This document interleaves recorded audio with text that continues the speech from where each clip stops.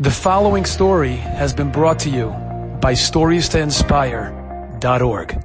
I once needed a taxi in Israel. Many years ago, I was there. It was the middle of the night. I finished a lecture. My ride didn't show up. They ordered me a taxi from Tel Aviv back to Yerushalayim. It was 3 a.m. I went into the taxi and I was a little afraid because the person wasn't wearing a kippah and he had a darker complexion. I didn't know if he's a Jew, is an Arab. I didn't know if it was safe. It was the time of the Intifada. I was afraid. And then he asked me if I mind if he puts on the things that he listens to. I said, no, put it on. I was hoping, let me hear what it's going to be. Maybe it'll be a shiur for me. And he puts on a recording of Tehillim. Somebody, a Yemenite Jew, saying the whole Tehillim. Ashrei ha'ish asher lehalach b'atzaz ha'Jayim, in a Yemenite accent and sing-song. I say, what's this?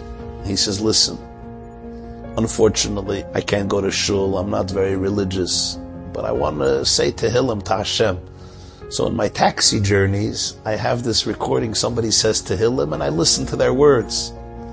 I said, how many times do you go through the Tehillim a day? And he says, 4 or 5. Here's a Jew in the middle of the night driving a taxi. You look at him, he's completely not connected.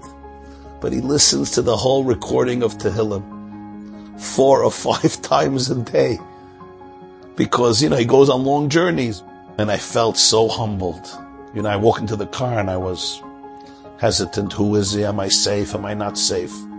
It would have been so much more comfortable with me, if he would have had a beard and payas and a big yarmulke. But it just showed me that you never know where you're going to find the presence of God, the presence of truth, the presence of love. You don't know where you find God. Sometimes you encounter God in prayer and in transcendence and in Torah study and in meditation.